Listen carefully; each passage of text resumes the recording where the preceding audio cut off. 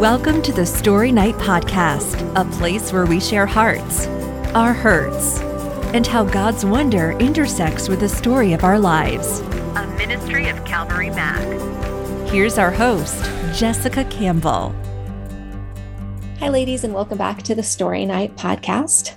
For those of you who have listened a while, you know that anytime one of our speakers shares a story that includes infertility or miscarriage or adoption, I always reference the Sarah's Laughter Ministry. Sarah's Laughter is a faith-based organization that offers support groups, conferences, fundraisers, Bible reading plans, and also a podcast where women share their stories of infertility. The founder of Sarah's Laughter, Beth Forbes, shared her story on the Story Night podcast on episode 62. And the two of us decided that we would, with the permission of the speakers, share some of the stories from each of our podcasts with each other and thus with all of our listeners. So tonight I am sharing with you one of the recorded episodes from the Sarah's Laughter podcast. And I hope that you are blessed and encouraged by this story from Melissa. From the Sarah's Laughter Infertility and Miscarriage Support Center in Baton Rouge, Louisiana, this is Beth Forbes. And this is Jason Forbes. And this is the Sarah's Laughter Infertility Podcast. Each week, we'll interview people who get infertility, including those who walk through it and those who walk alongside them. We'll share stories of hope and encouragement, and we'll remind you that God is passionate about your infertility story. If you're new to the podcast, please check out episode 0. It's a good way to find out more about our story and also about Sarah's Laughter. You can also visit our website for just our podcast. It's podcast.sarahs-laughter.com. You can learn more about our guest, listen to any episode. You can also find links to our social media. That's podcast.sarahs-laughter.com. Hey everybody, this is Beth. Welcome back to the Sarah's Laughter Infertility Podcast. I hope you enjoy being here as much as we enjoy joining you in your car on your way to work or on your way to the fertility clinic or on your way to your meeting with your adoption attorney or wherever you're going today. We're just so honored to have you here with us. I have a guest that I want you to meet. Her name is Melissa Kreideweiss. I'll give you $1 if you can spell that the right way, because I sure couldn't.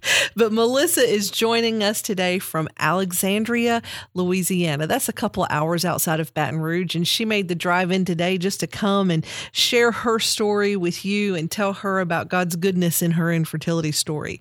Melissa is an author, and she's a support group leader. She's going to tell us about these things. She's going to tell us all about her support group called Praise Him Anyway. Don't you love that title? Because that just kind of tells you what they do in that support group. She's a lead teacher and she mentors other elementary teachers, and eventually she wants to be a principal. Now, Melissa has just recently written a book called No Bun in the Oven, Finding Faith in the Midst of Infertility. And after you hear her story, she's got a crazy story. But after you hear this story, you are going to want a copy of this book. So welcome, Melissa. Thank you for being here. I'm so excited for you to share this story with our listeners today. Thank you for having me. I'm very excited to be here and give hope to people listening. Sure. I have a feeling when you were going through your story, hope was one of the last words that ever fell off your lips. Absolutely. When you're in the midst of it, hope seems so far away. It seems like it's for other people and not for you. Right. So that's one reason I'm so glad to have you to come and share your story. If you are listening today and you have an impossible situation, if you have one of those stories that you feel like people look at you and they think, whoa, I don't want to be her, then this episode is for you, because Melissa's story is going to bring you hope when there feels like there is no hope. So, Melissa, before we get started in your story, I always like to ask people, tell us a little bit about you. Tell us maybe something that when your friends listen, they say, ooh, I can't believe she just said that. Tell us just something about what it's like in the Kreideweiss family.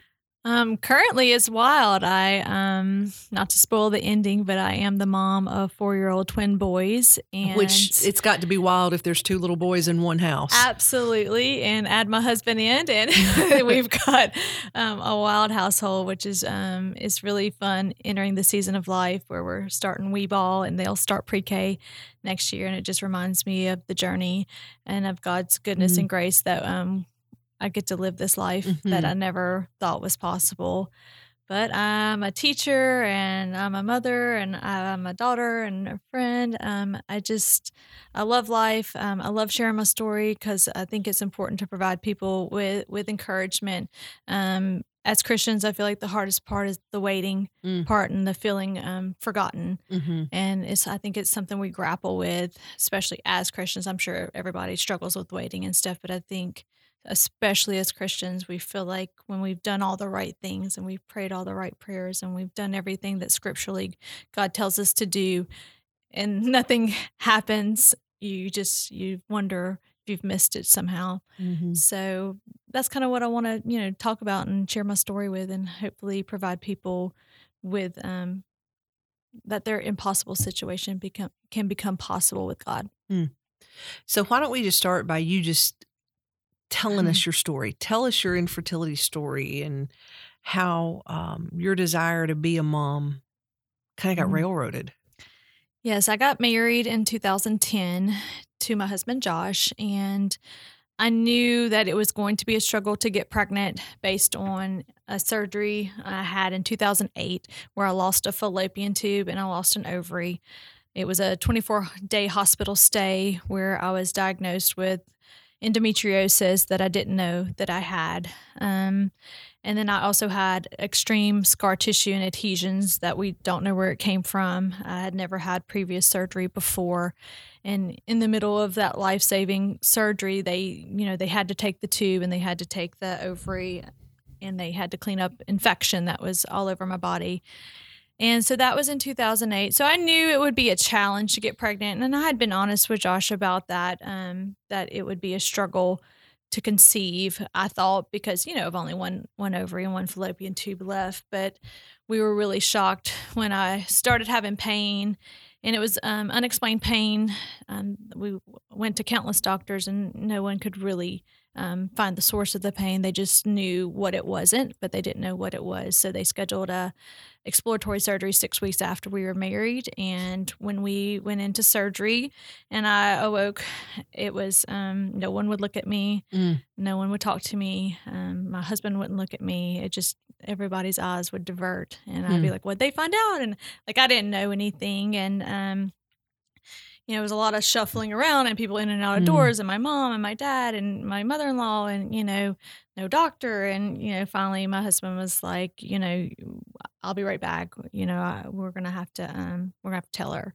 And so the doctor came in and was like, let's, schedule a follow-up. You're just out of anesthesia and, you're not quite yourself, and we'll talk in a few weeks. And I'm just like, no, I want to know now. I want to know what you found, what, did you fix me, all those things. And because I had been in such pain. And so basically he pulled out some pictures, and he had pictures of what he found in my surgery, and he had pictures of what a normal uterus and what it's supposed to look like. And, he showed them to me. And, of course, they were very different. And I didn't know, I don't have a medical background. I didn't know what I was looking at. But what he was showing me was pictures of the worst scar tissue and adhesions that he had ever seen. He said that when he made the initial incision, that he missed my my bowels by, I think, a centimeter or two. Oh, my goodness. He said none of my organs were in the right place. It was the same thing that had happened in 2008. Nothing was where it should be. And the scar tissue was so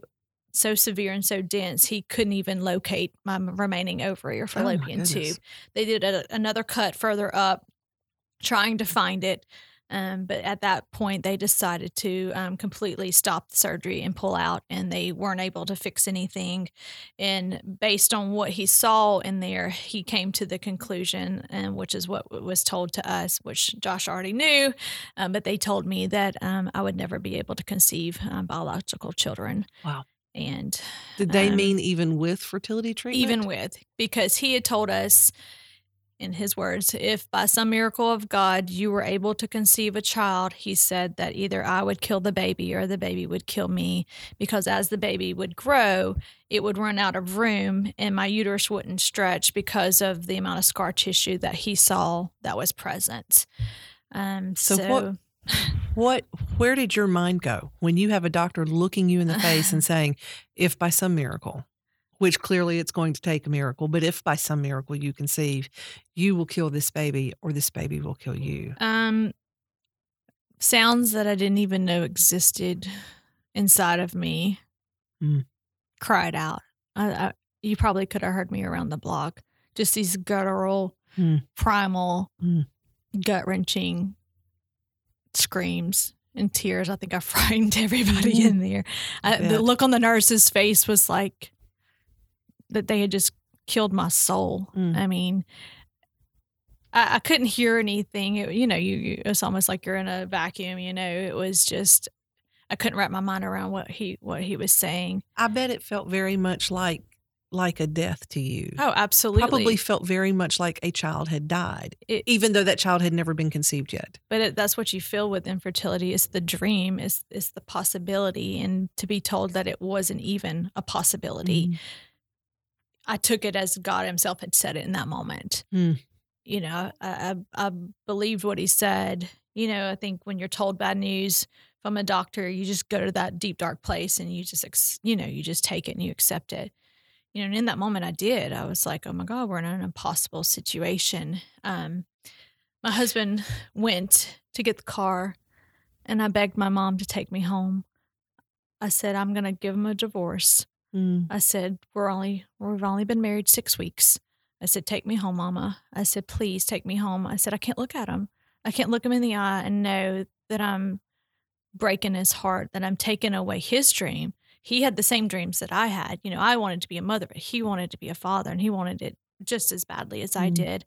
And so I'm behind the curtain and I'm like, I'm going home with you. I'll give him a divorce. I won't contest it. He can go on and he can find someone that can give him what he wants, what he desires. I'm obviously not that person, and I'm in it. I mean, because the guilt and the shame that you're the reason someone else's dreams can't come true was an awful feeling. And he come around that corner.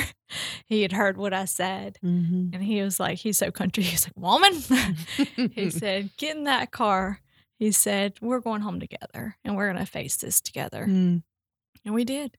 How good that he didn't let you go to that place anymore, that he wouldn't let you stay in that place. Correct. Now, don't misunderstand. We didn't leave the house for probably 3 days. We just literally laid in bed and clung to one another and cried our eyeballs out and called whoever would listen to us, our poor family and friends. My gosh, we have such good family and friends, but we would just cry and we would just lament of how unfair it was. And we just stayed in that pit for a few days. And finally it was like, enough. We can't do this anymore. It's not how you pictured your honeymoon period, was it?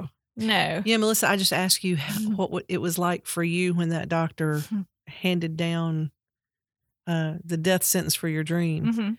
But I get the whole time you're talking, I just kept thinking too, but I wonder what it was like in God's mind when that doctor handed that down, because to you it had to seem nothing but despair and hopelessness. Absolutely. But in God's mind, it almost makes me think he's saying, okay, it's time to go to work. Yeah. He has a plan. Because now he can start his plan. Absolutely. Because his mindset is so much, it makes you think of that scripture that says your ways are not my ways, yeah, and your thoughts are not my thoughts. Absolutely. And he knew he had to maybe bring you to that place of, I believe your book says utter dependence. Absolutely. You couldn't get more utterly dependent on God than you were in that moment, I don't believe. Absolutely. And I think no matter what your situation is, whether it's infertility or a diagnosis of some sort, I think it's a human response to go to that deep, dark place, initially. Right. But what you just said is initially. Right. I agree with you 100%. It's part of that grieving process. It's part of just being an emotional creature. God made us emotional creatures. Right.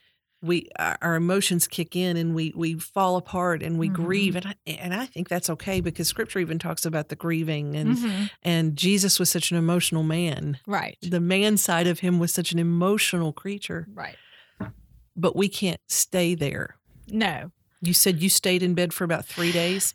We did. And then finally we were like, okay, our friends are sick of us. We're just in that just miserable place. And so we went down to a friend's house where there's always food and laughter. And I think laughter is just such a good part for your soul. And so we went down there and, really tried to turn it around for us, and just we prayed about it, what the next step would be.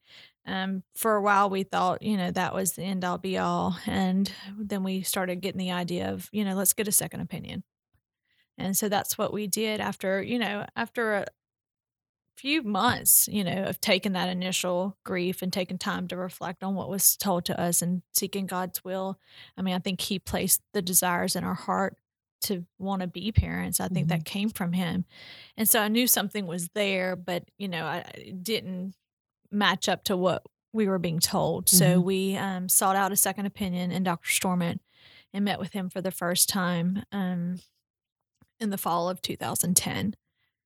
So we went there and we brought our little pictures, and we told him what the doctor had told us, and told him, what had happened in 2008, that I only had, one fallopian tube and one ovary, and what did he think, and could he help us? And with such, grace and compassion, he listened to us, and he looked at our pictures, and, he said that he felt, in his professional opinion, he felt like that if I did get pregnant, that the scar tissue and the adhesions would move aside to accommodate the growing belly. So he felt like there was hope. And that was the first glimpse of hope that we'd had, in a few months, that, hey, maybe this is a possibility. Now, he felt like IVF was our only option, because we didn't know at that time if the tube was blocked or not, the one that I had left, but he said that, IVF bypasses the tube anyway. Right. All you need is the ovary. All you need is the uterus. We've got this. And so that was kind of the path that we were placed on, that if that was the route we wanted to take, it was an option for us. So we took that new knowledge back and went back home and, gave it much thought and much prayer. We, talked to my mother-in-law, who is in the medical profession, so she had a lot of insight, and, it was a lot of, do you agree with what he's saying? Do we agree with what the other one's saying? And in our prayer, it was just, it was placed on my heart to call the original doctor that did all my surgeries in 2008, who's the only man that had really seen my belly inside and out, and see, what was his thoughts. And so we had prayed the prayer that if he confirmed what Dr. Storment had said, then we would proceed with the IVF route. But if he had agreed with what the other doctor had said, then we would, at that point, not pursue fertility treatments. And so this is 2 years after, I was just another patient, but I picked up the phone, I called, they actually let me speak to the doctor himself. He got on the phone with me. He knew exactly who I was, because he said, I would never forget a case or belly like yours. We want to be, usually it's a good thing when you're called an overachiever. I don't know if you being an overachiever in this situation is a good thing. That's right. But at least it made this doctor remember you. You were so dramatic. He saved my life. Like I said, after he did the initial surgery, and, I wasn't healing properly in the way, he was like, you're not following the textbook. And, I'm like, if there's a hard way, I'm going to go it, right. And he ended up having to do another surgery because I had a blood clot in my bowels. And, goodness. He reopened me back up a week after my initial surgeries. So like I said, I literally was fighting for my life back in 2008. So he did not forget me. He heard my name. I'm sure he was like, oh God, don't talk to me. Right. But he knew exactly who I was. I explained the situation. I explained the differing opinions. And I asked him, what was his advice? You're the only one that's seen my belly. We want to know, we've prayed about this, and, your opinion's very important to us. And he said, if you were my wife, I would take you to the IVF clinic. Really? And I said, okay. And so he confirmed what Dr. Storment had said, that it was his belief that the scar tissue would move aside. And the only word of warning he had given that he said, do not have a C-section. Really? He said, unless your absolute life depended upon it, he said, no one needs to go back in that belly. And that was his only warning. Huh. Which, of course. Let me guess. I had a You C-section. had a C-section. Which leads to later in the story. So we took that knowledge and we felt like it was a green light from God to just go, pursue that IVF. We had, Dr. Storment saying that. We had this doctor confirming what Dr. Storment had said. We had prayed about it. It was bathed in prayer. And we were just ready to attack it. Melissa, if this was a TV movie, we would, wrap up our podcast by saying, so you did IVF one time and you got pregnant on your first round and you had a perfect pregnancy and you brought your babies home, right? Sure. But our podcasts usually run a lot longer than this. Mm-hmm. So I'm thinking there's probably more to your story. There's definitely more to the story. We did, I'm a fixer. I'm a type A personality. I'm a go-getter. I'm a control freak. I'll admit it, I think every woman who goes through infertility is a control freak. But what you learn very quickly is that this is the one situation you cannot control. You may as well not try. Right? You're absolutely, I guess I was a little arrogant to think that I could, since I'm not the giver or taker of life. Right. Although you think you can. Right. But we did. We went in the first part of 2011 and we took out a loan, and my dad, I'm a school teacher. My husband's a government employee. We're not loaded by any, we're comfortable. We didn't have a lot of money, but we took a loan out, and my dad backed it up with a CD of his, so for the collateral, so we could borrow the money. So again, without his, backing, we could have never borrowed the money, but we did, and we went to Dr. Storment's clinic. So full of hope and so full of promise, and did that first round of IVF, which, if anyone's ever done it before, it's not as easy as it sounds. I think now that it's so common and people talk about it, they talk about it like it's just going to Walmart. Oh, did IVF? Oh, it froze my eggs, never understanding the mental, the physical, the spiritual, the medical, the financial. I mean, it's so all consuming. It's not an easy road to walk, just for everything revolved around the shots and the timing and the doctor's appointments and, everything, it controls your life. Everything else takes a backseat to, what you're doing. And so we did our first round of IVF. I had a super ovary. They were able to take 20 eggs off of that, off of the egg retrieval. And when we went to do the transfer by that, point where they, create the embryos and stuff, I think we had 8 that had made it. So we were, rocking and rolling. We blew through that process really easily. We went in for the transfer and, true to form, nothing went right. My uterus was folded on top of itself when he went to put the embryo in. So they had to, he had to lay my uterus flat and stitch it while at that point you just have a Valium. So it was a very uncomfortable process that was supposed to take 5 minutes and it took 30. I didn't mean to laugh at you, but it's like, if there's a hard way, I'm going that way. Your story's getting ridiculous. Yeah, but when you said your uterus is folded over on top of yourself, what do? You just have a Valium. Yeah. That's, that's all they could do for me, wow. And so we got it. We got it in and everything was great. Recovery went fine. I took the 3 days off for work. I did the bed rest. I followed everything to a T. There was nothing left to chance. We were, really, OCD about the whole process, as you have to be, because everything's so dependent on you doing everything like a little micromanager. And so the waiting, the 10-day wait was, excruciating. As anybody knows, waiting is just very difficult. And, you try not to think about it, but you get your hopes up because you think, how could this not work? They're putting an embryo in your uterus. Like this is pretty much a guaranteed success, and so you're getting kind of excited and you're nervous and all this stuff. And so I go into Rapides General, which is the hospital, one of the hospitals in our area, just to do the blood work. So I didn't have to drive to Lafayette for the blood work. And they, did the blood work and everything, and they were going to call us,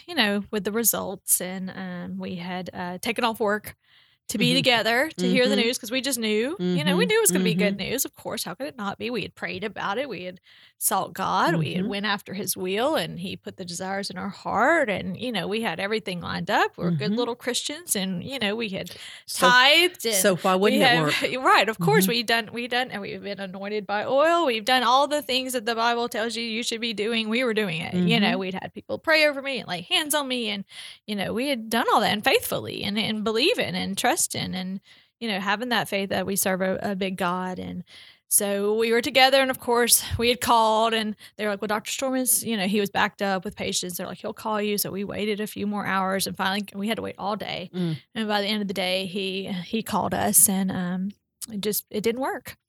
They had put 2 embryos in, and none of them took. And it was over. It was over just like that. And it was just such a sucker punch that we couldn't believe, we put this time and this money and this effort. We did everything right, like, why wasn't God showing up? Like, we had this. And so it was really, really, God, it was just heartbreaking. It was heart-wrenching that we had done all that. And then, I think pregnancy comes so easy to others.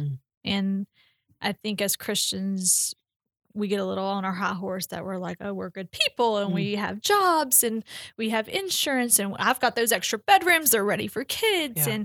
And, I work with kids, and there's kids I would take home every day because of the horrors that I see that exist within kids. And teenagers are really good at it. And so we're drug addicts and alcoholics and people in prison. And, you start thinking, why can all of these people have what I can't have? You just go back to, I think we get hung up on that. We're good people. We're good people.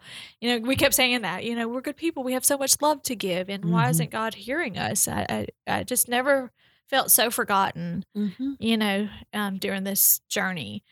But we took some time off and regrouped.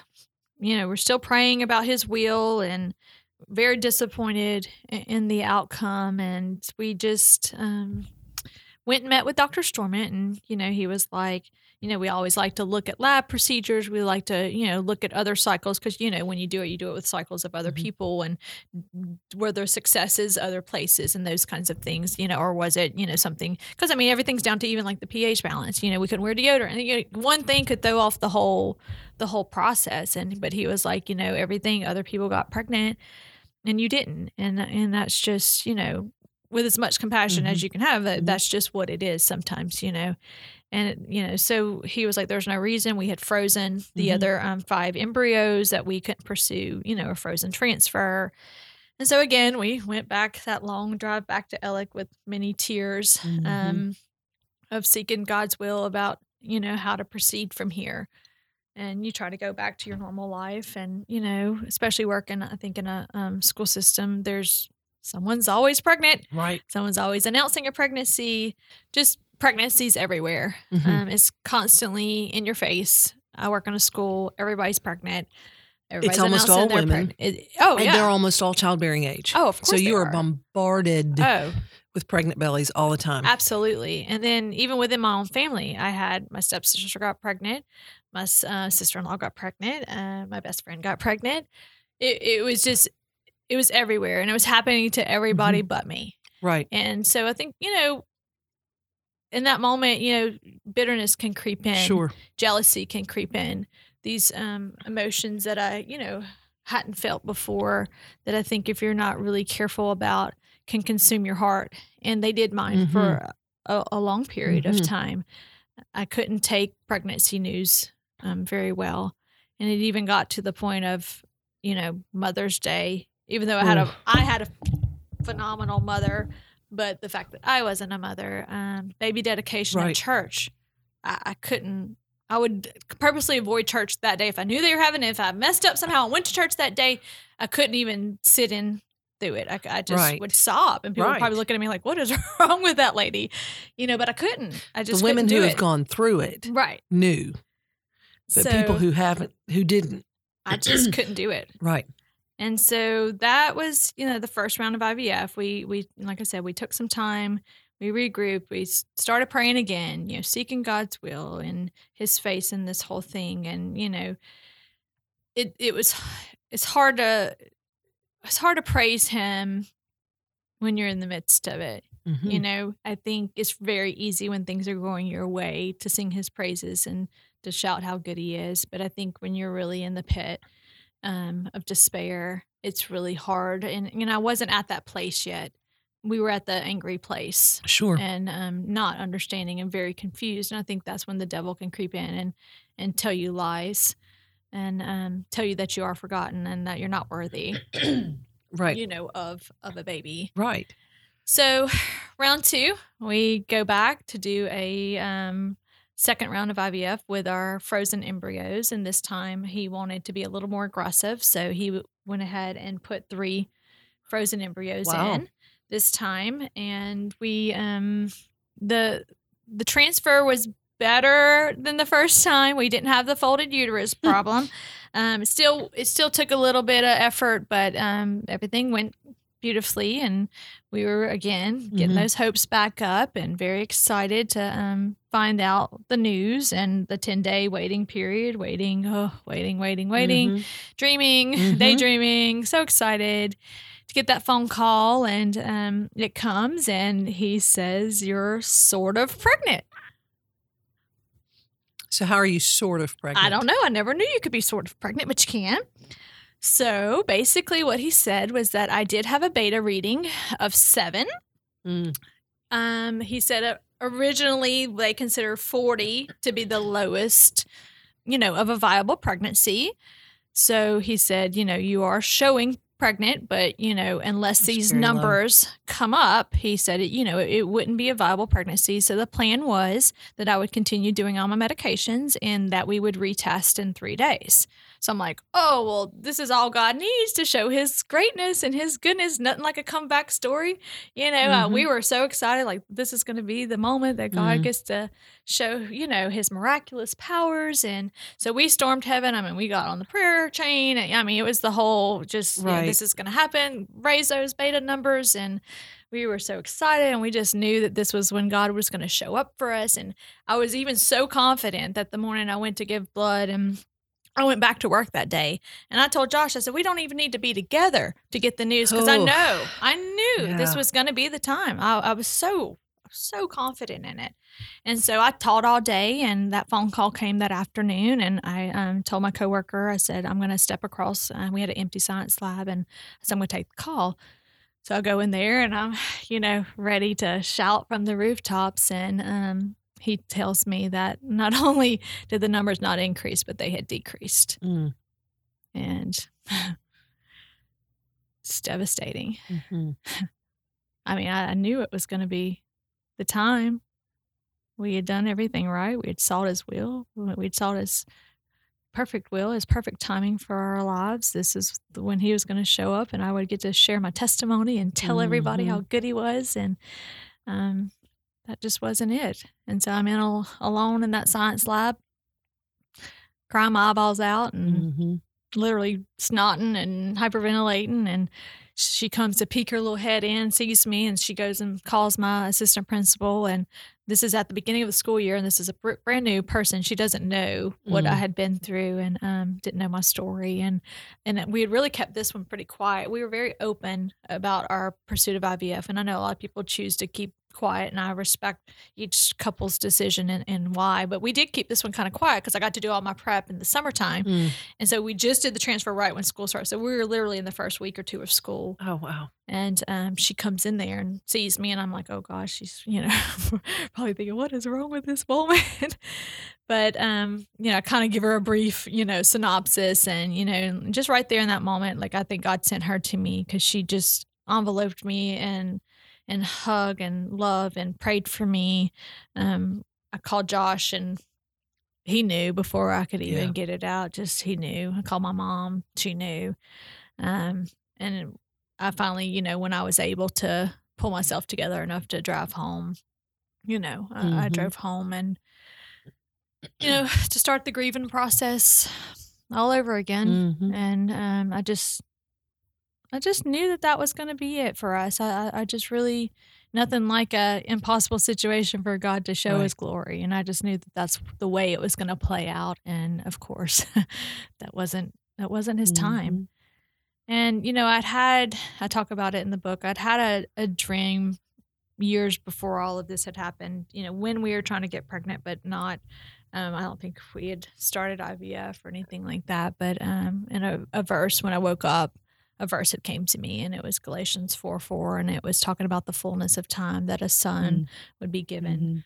And I felt like that was his promise to me. And so, I'd constantly remind you promised me, Galatians 4:4, you promised me that you would give me a child, this is the will you have for me. I believe it with everything in my being. I believed it. And so I'd constantly, berate him and remind him that he owed me that, as we sometimes do when we start bartering with God and start, putting provisions on things that, if he'll do this for me, I'll do that, those kinds of things that we do. And so it didn't work out for us. And so yet again, we take a step back, regroup, try to go around living life. But, as we're doing that, more and more people are pregnant. We have another set of close friends too, actually, that in our circle that both of their girlfriends and wives were pregnant. And, it's just a isolating place to be. If you've ever walked in fertility, no one understands, because with my friends, it was like, oh, we want to have a baby. Okay, I'm going to come off birth control. And then, and then boom, a month later, they're pregnant. And it's like, are you kidding me? Right. And it didn't matter to us whether they were good people, bad people, married people, and single people. It didn't matter. It just, we had the same reaction. So even when family members would tell us that they were pregnant, it was just a knife in the heart. And it got to where it would become this awkwardness that no one wanted to tell us they were pregnant because they didn't want to hurt us. And then that brings its own issues, because people are trying to, spare your feelings and tiptoe around you, and they don't know what to say, and they don't know how to tell you because they know your reaction's going to be, not good. Right. But I wish people would understand, because I know some people would say, God, you're so selfish. How could you not be happy, for someone that's pregnant? And it's not that we're not happy for them. It's just a thorn in our side, or just a reminder that we're not. Right. I mean, these are my nieces and nephews we're talking about. I mean, these are wonderful people. These are great parents. It wasn't anything against who they were. It was just the fact that we didn't have what they had. Right. But eventually, you got the miracle that you were begging God for. Eventually. So round 3, here we go. Our last 2 embryos. And we had already pre-decided that if it didn't work, we were done. We were still paying, that check every month. We were writing a $500 check to the bank every month for nothing. That's a tough check to write. It was very, God, I think my pen could make imprints as hard as I was writing. I was so bitter, and I hate to be about money, but you're paying for something it's a part of it. You don't have. Now, if I had it, it would have been worth it. But at this point, it's like paying for a car you never got. So we were writing, that check and everything, but we were going to be done. And so we had 2 embryos left. This went seamlessly. The transfer went great. Everything was wonderful. I felt different. I felt, some cramping, some of the things that they had said to look for, that there was a pregnancy. And so we agreed again we were going to do it together. And so we met at the local Burger King, and we sat in the car, and I even set up my camera because I was so, sure of it and everything. And so the call comes in at Suzanne, and she's like, did y'all cheat? And we're like, no. And she's like, you're pregnant. And I was like, oh my God, we could not believe, the numbers were really high. We were in the hundreds at that point. Everything looked good. She was waiting on, some paperwork, but for all intents and purposes, we were pregnant, and we have it all on video, and we cried and we prayed, and we were, fist pumping, just the whole, we're going to be parents, and this is awesome. And we did the whole, we had pictures of our embryos, and we made grandparents' books, and we surprised everybody, and everything was beautiful until it wasn't. And so what happened? We went for our 6th week to hear the heartbeat, and we get in there, and Jolynn was the tech at that point. She had been with us, this whole time. Because at this point we're over a year into trying, and she couldn't find heartbeat. And she said, normally we like to hear a heartbeat at 6 weeks, but we're going to come back in a week, and it'll be there. It's like, okay. And Suzanne talked to us, and she's like, Dr. Storment really likes to see a heartbeat by now. She said, but this isn't over, but it's not promising. She said, but we're going to wait a week, and you're going to come back, and we're going to retest. So, okay. And again, here we go. Ready? God's going to come through, and he's going to save this baby, and we're going to make this heartbeat. And we, again, sent out texts and phone calls, and we were praying, and, the whole 9 yards. And I start summer school, first day of summer school, and teach, and we go that afternoon, and there was no heartbeat. Sorry. It's okay. So the baby that we had prayed for was gone. And miscarriage is a tough thing, for anybody. But it's just like, golly, we went through all of this. And so I didn't have an OB or anything at that point. So Dr. Storment offered to do the DNC for me, which I thought was very gracious because he didn't have to. And he did. And just broken. We were just broken. And couldn't understand. Still owed the money. Had nothing. Out of embryos. Right. Out of hope. I mean, we had already decided that was it. We were done. And so we for all intents and purposes, we were done.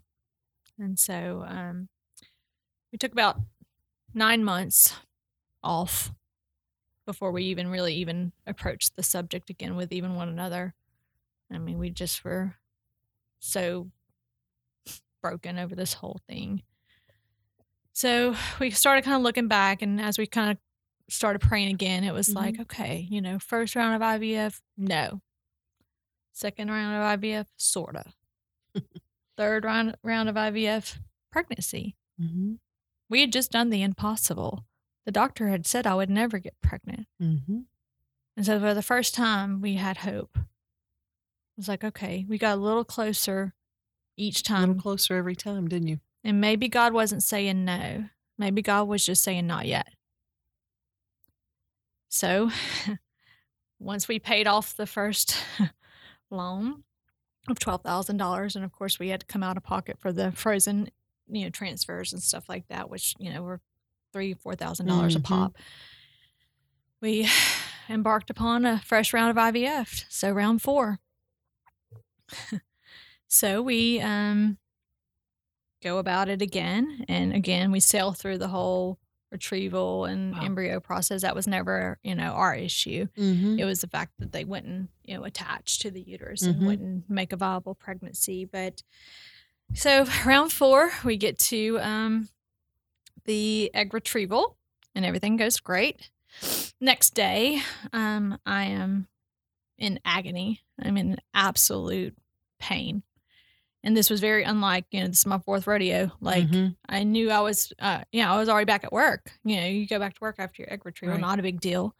And the inclusion teacher, special ed teacher came in, and she was like, oh my God, you look horrible. I'm like, okay, I can't take off work. We're going to have the transfer in 3, you're so work conscious because you've taken off so much work to prep for all of this. And did you hyperstimulate? I did not. So we thought that's what it was. Yeah. We called Dr. Storment, and at this point, my husband's like, I'm fixing to take you to the ER. And Dr. Storment advised, he was like, look, they're not going to know what to do with you. Your ovary is ginormous. Right. He said, bring her in the next day. And I was having chest pains. Oh, I was having stomach pains. I was literally, he would have to carry me to the bathroom. Goodness. I was just, my mother-in-law came over, and she's like, oh my gosh, I'm like, I don't know why I have such pain in my chest, but I thought I was having a heart attack. And then, it just felt like someone was just stabbing me in the stomach. And so Josh took me the next day, and, every agonizing bump to Lafayette. And they looked at me and they did the ultrasound and they were like, you're not overstimulated, but they could not find, the source of the pain. And he said, well, maybe, it might be bladder spasms because, we have to manipulate the bladder during the retrieval. And they gave me some medicine and they sent us home, and it got worse.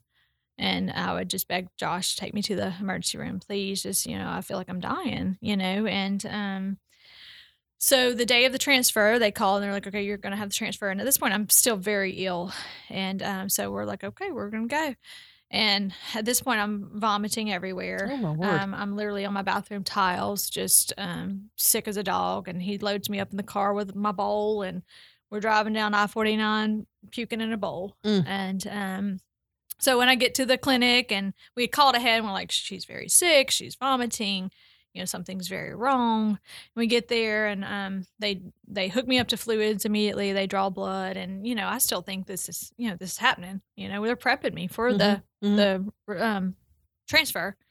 And Dr. Short walks in, and he's like, "Gig's up." He's like, you're very sick. He said, and I don't know what it is, but your white blood count is, through the roof, and we're going to have to admit you into the hospital. Wow. So what did it end up being? So it was just an infection from the egg retrieval, which had never happened before. I'm good at that. So I earned myself a 3-day hospital stay in Lafayette with the clothes on my back, and the transfer was canceled. And yet another dream died. Wow. And so they froze the embryos that we were going to transfer that morning. And, the doctor in Lafayette was like, we've never seen this before. I'm like, okay, remember me? Hard way. I'm going to find it. So that was that round, and it was over. And so another regrouping, another step back. And I know you're like, oh my God, does our story ever end? Is there ever a happy ending here? And so we go for round 5. And so we had, like I said, taken a few months, and so we were going to do a frozen transfer, 5th round. At this point, we're, over 3 years into trying and the journey. And so finally we are pregnant. And that is when we go, we have not 1 heartbeat, but we have 2. So we are pregnant with twins. And did that scare you to death? No. With the issues with your belly? We were really excited because we kind of felt like we got a sale, like buy one, get one free. Like we were we knew obviously it was a possibility for multiples. Sure. I mean, obviously when you're doing fertility. So we were thrilled. I wasn't, at that point, I wasn't scared. I was scared that the pregnancy would end. Kept waiting for the other shoe to drop. Sure. Anytime you've gone through infertility, and especially when you've gone through a loss, that fear of losing this pregnancy is a real fear. Absolutely. And that's one reason that we do our pale groups, to stand with you through a pregnancy. But I can imagine what a real fear that was for you. Every day that was passed was like, okay, made another day.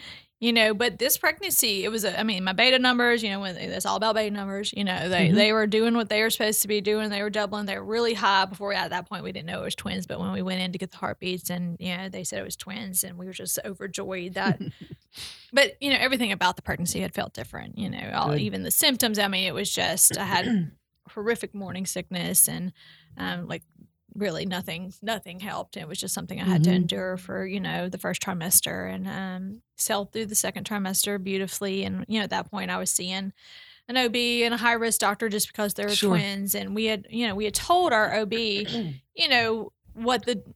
what the doctors had said, and, no C-section, and, and we were so early in the pregnancy, it's like, okay, we'll talk about that when we get closer. And I'm like, okay, well, they tell me, I've heard it now from 2 doctors, this is the worst belly they've ever seen. They don't want you in it, those kinds of things. They were kind of watching to make sure the babies are growing, and that what Dr. Stormont had said was happening. And, so everything looked really great.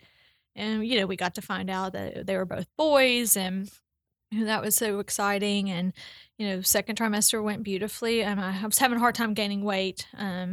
but they had wanted me to gain weight quickly because of it being twins, and you usually go into premature labor. So it was, eat anything you want. I was on a really high calorie diet, but nice, right? I was like, for the one time, but I can even eat dry toast, So, so the weight gain was a struggle, but everything turned around second trimester, and we get to the third trimester, and I started having stomach issues, and not that this is pretty to talk about, but I couldn't go to the bathroom, and which sounds like a pretty normal, constipation. That's what it is for pregnant women. That's not alarming, but it was worse than most normal people, and we were really throwing it everything we had. We were doing every laxative, we were doing all the advice, and we were doing enemas. Nothing more humiliating than your mother-in-law having to give you an enema, and something humbling about that.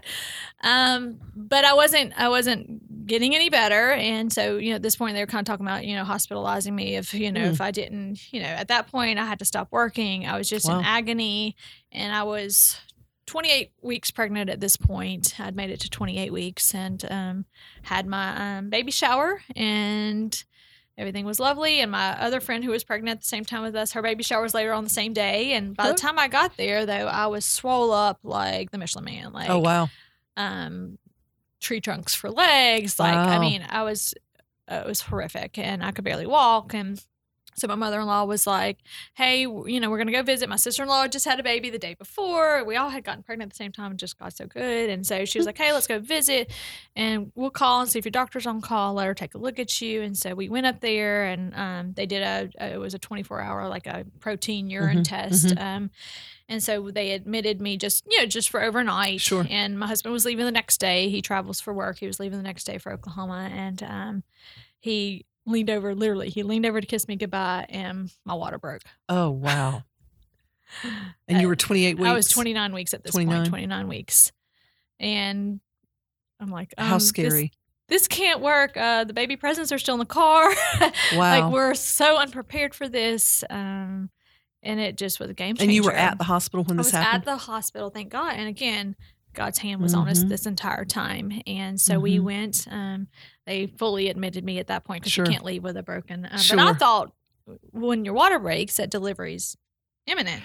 At one time it was like that. But it's not anymore. But a lot has changed over the last generation. Since they were twins, they were fraternal twins. They were in separate sacks. So baby A's water had broken, but baby B was still intact. So they decided that they were going to try to stop the labor.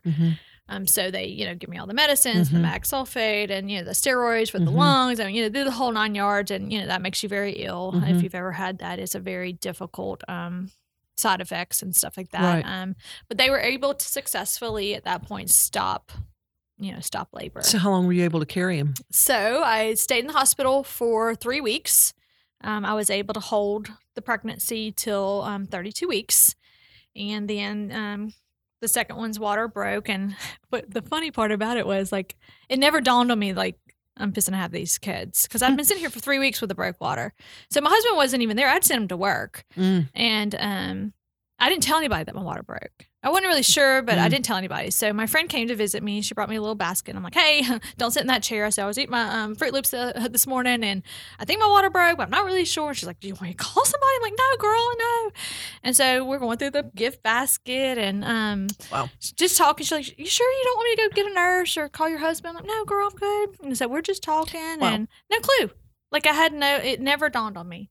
Wow. And so I have a contraction. She's like, oh, I'm gonna go get the nurse. I'm like, okay. She's like, you might want to call Josh. I'll call Josh. I'm like, hey, it's like, I think my water broke. I said, I'm having a contraction. I said, do you want me to come? No, I'm good. I told him not to come. And so we're sitting there, and my Dr. LaFleur, runs into the room, and she's like, where's your husband? I'm like, oh, he's at work. She's like, how far? I'm like, 15 minutes. She's like, get him here now. And I'm like, and then, like, the urgency. Like people are coming in now. People are running around. People are acting like crazy people. They're preparing me for surgery because we knew at one point we knew that one baby was breech and the other one was not. So we knew I was going into an emergency C-section. And at that point, they had removed all my lines and everything because I'd been there for so long. Like they did my epidural. They hooked me back up. I mean, it was just this flurry of activity. Josh wasn't even there. It was just the most craziest thing because it was so funny because like how obvious, hello, you're having a baby, but or two, but it never crossed my mind. And so my friends just saying, I'm like, oh, you picked a good day to come. Like, right. Like, welcome to the show. And so they get me into emergency C-section. Josh is there. My mom is there. They open me up. And at that point, they don't tell us anything. But she calls for another doctor. And her partner comes downstairs and he comes and he's all, we're going to have some twins, and like he sits down and, you have that cape up. You have no clue what's going on and you can kind of hear them talking and, we knew there was a problem. We didn't know what kind of problem. We knew there was a problem. And at that point, they call another surgeon in. And at that point, the nurse, they're on speakerphone, and she calls for this specific doctor. And they said, he's in another surgery. And my doctor said, I don't care. He needs to come now. I'm like, okay, this can't be good. They're calling another surgeon and another surgeon that's in another surgery. And, so the anesthesiologist is kind of our line of communication. And so he's like, okay, here's what's going to happen. He's like, we're going to deliver some babies. And he said, and then your husband's going to tell you goodbye. And he said, and I'm going to put you to sleep. He said, you're going to have a major surgery. Oh, wow. I said, okay. So I'm like, oh man, like, can't we catch a break here? Yeah, no kidding. So basically what had happened was when they opened me up, my uterus was not there in front like it's supposed to be. My uterus and my small intestines had swapped places. Oh, wow. And they were adhered together. So when she opened me up, she couldn't get to the babies. She couldn't deliver the babies. Oh, wow. So the conferring and the talking was about how to get the babies out. And the only way to get the babies out was to cut through my small intestines on purpose. Oh, my goodness. So they make You really do sound like bad TV. Right? You sound. My husband and I joke because the older I get, the more I like bad TV. And by bad TV, I mean like the kind where the actors are horrible, and they look like a bad school play, like where the kids don't know their lines and the actors are terrible. We call that bad TV at my house. And the older I get, the more I like bad TV. Yeah, because I like to make fun of the actors and the storylines are horrible. And you sound like bad TV. Yeah. You sound like somebody that wanted to write a screenplay and didn't have a clue what they were doing. Yep. And that's what your story sounds like. Your story sounds like something that's made up, and the writer of this story just kind of everything they had ever heard about in any infertility story anywhere. Okay, let's include this and let's pull this, and that was dramatic, so let's pull this in. You sound like bad TV. Yeah. And they had never seen it before. So they had to cut through your small intestines to get to the baby. Yes. On purpose. That's insane. So they did just that. And they pulled Callan out, which is the firstborn. It happened so quick. They were born the same minute. They were 14 seconds apart. Boy, they were moving, weren't they? They were moving quickly. They pulled him out. I got to see him. He wasn't crying. Of course, I'm like, is he okay? Like, I don't, and they whisked him away to his team, his NICU team. And we didn't get to hold him, And you were 32 like weeks? I was 32 weeks.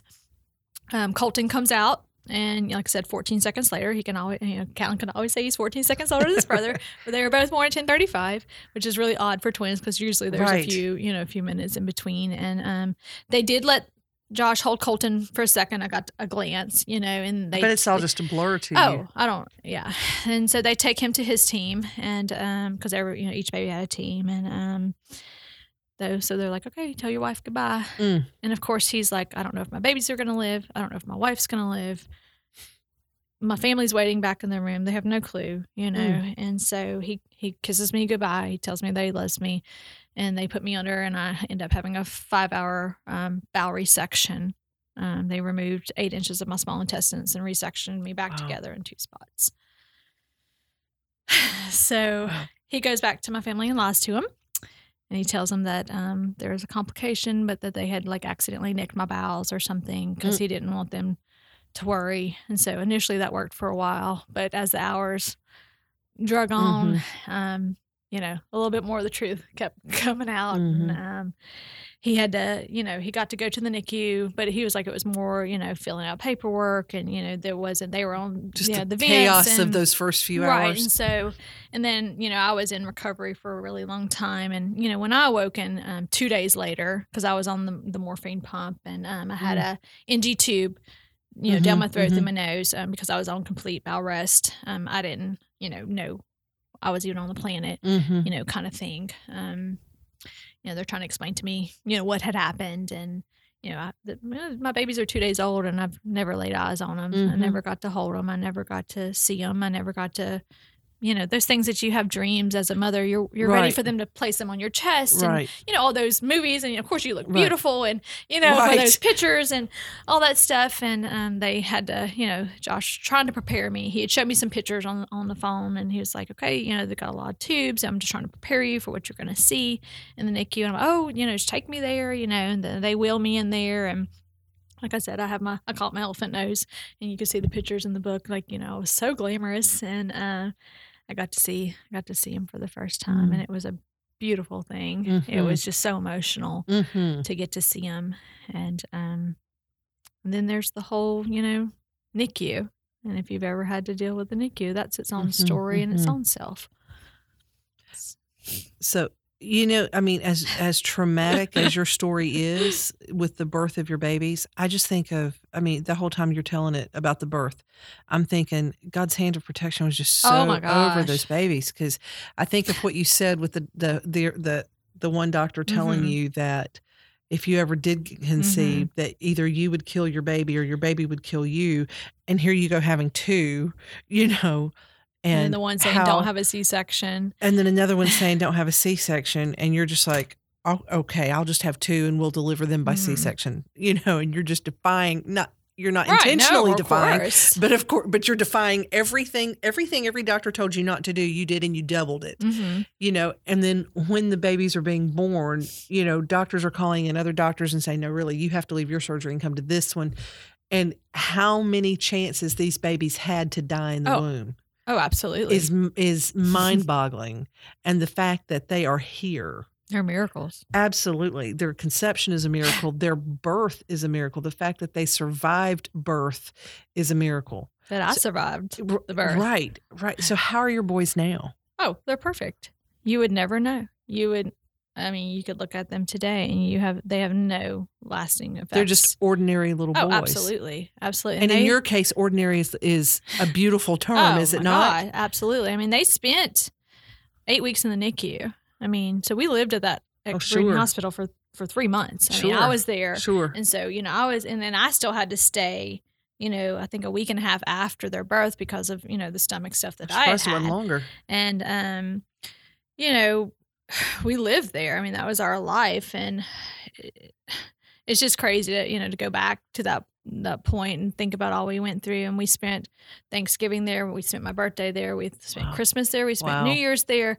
You know, all those firsts that you envision was not how it just wasn't your reality. Right. And like I said, you see these beautiful, you know, birthing stories and you get to hold the baby and you get to love on them. And, you know, you take those pictures and, you know, it's all about the pictures, right? Right. And, you know, and if you look at my first pictures, I've got my elephant nose and I'm, you know, swole up beyond belief. And, you know, it's funny. But, you know, when you walk through a story like this, you might not have the Facebook perfect story that people post and that we see and that we think we're going to have. But God just has a way of taking stories like yours, the bad TV stories. God just has a way of taking those things and replacing what we thought we were going to have and what we thought we wanted and changing that into His story. And letting us take part in His story. And part of your role in His story has included not only a book, but a support group now. Absolutely. And it's you finding new meaning in everything that you've gone through. Yeah, I would. So why don't you tell us a little bit about your book and tell us a little bit about your support group? So the book was something I did not want to do. I'm not a writer. I'm a math teacher. But when God tells you to do something, you say no. And you keep saying no until he keeps telling you to do it. And you may as well quit. And right. And, at that point, you just want to be obedient. And I'm like, but I think God uses the willing and not the capable. I was not capable of writing a book, but I knew I had an amazing story. And I knew that people that would read it would be filled with hope and be inspired. And I think only in hindsight you can see God's hand move through this entire story.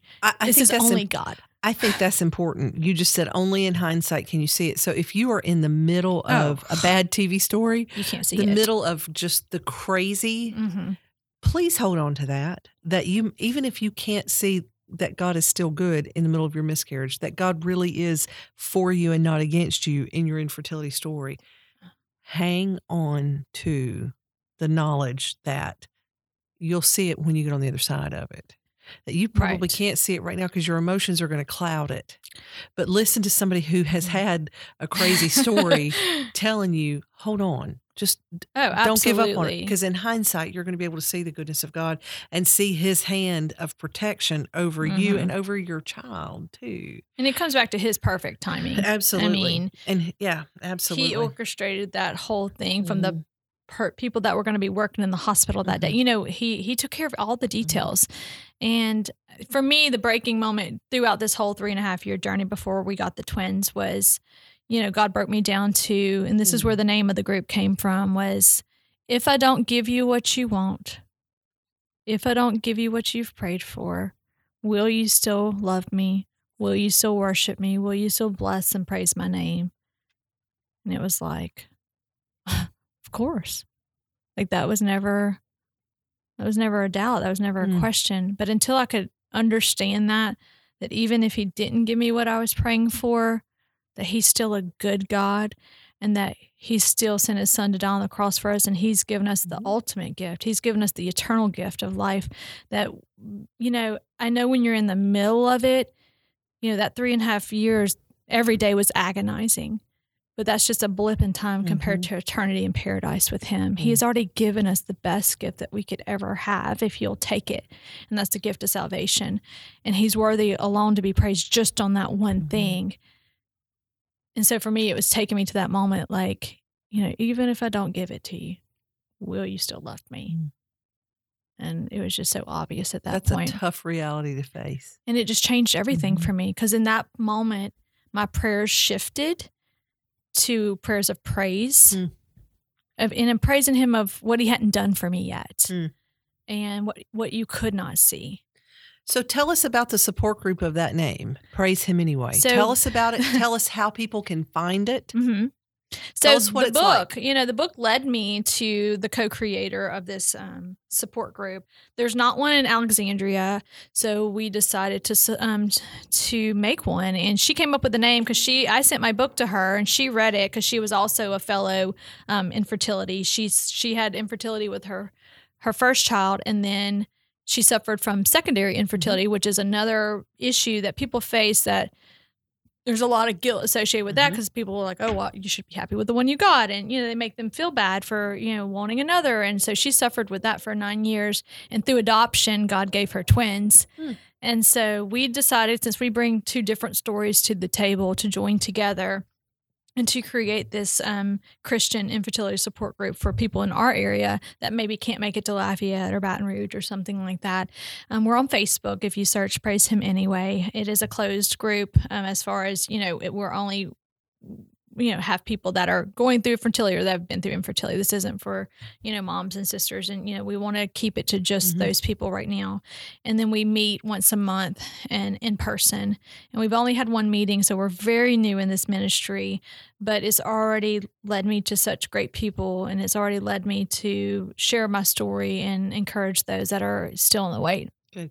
So what's the best way for people to find you? Through Facebook? Through Facebook. Okay. And so they can connect with you there as far as finding the meetings in person? Correct. Okay. Praise Him Anyway. And then the book, No Bun in the Oven, has its Facebook page as well. And so I post stuff on there, but the book's available through Amazon. Okay. No Bun in the Oven on Facebook? It is. Mm-hmm. And Praise Him Anyway on Facebook. Correct. So people can connect with you there, find Absolutely. the support group, and find the book. The book goes into more detail about your story. Absolutely. And the book also has photos. It does. I was thumbing through it before we started the podcast, and there are photos of her miracle twins and photos of her whole family in the hospital when the babies were born. And as she mentioned, with her elephant nose. That's right, my elephant nose.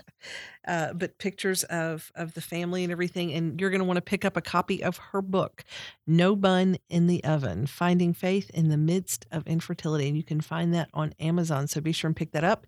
And if you're in the Alexandria area, be sure and look up the support group, Praise Him Anyway. And you meet again when?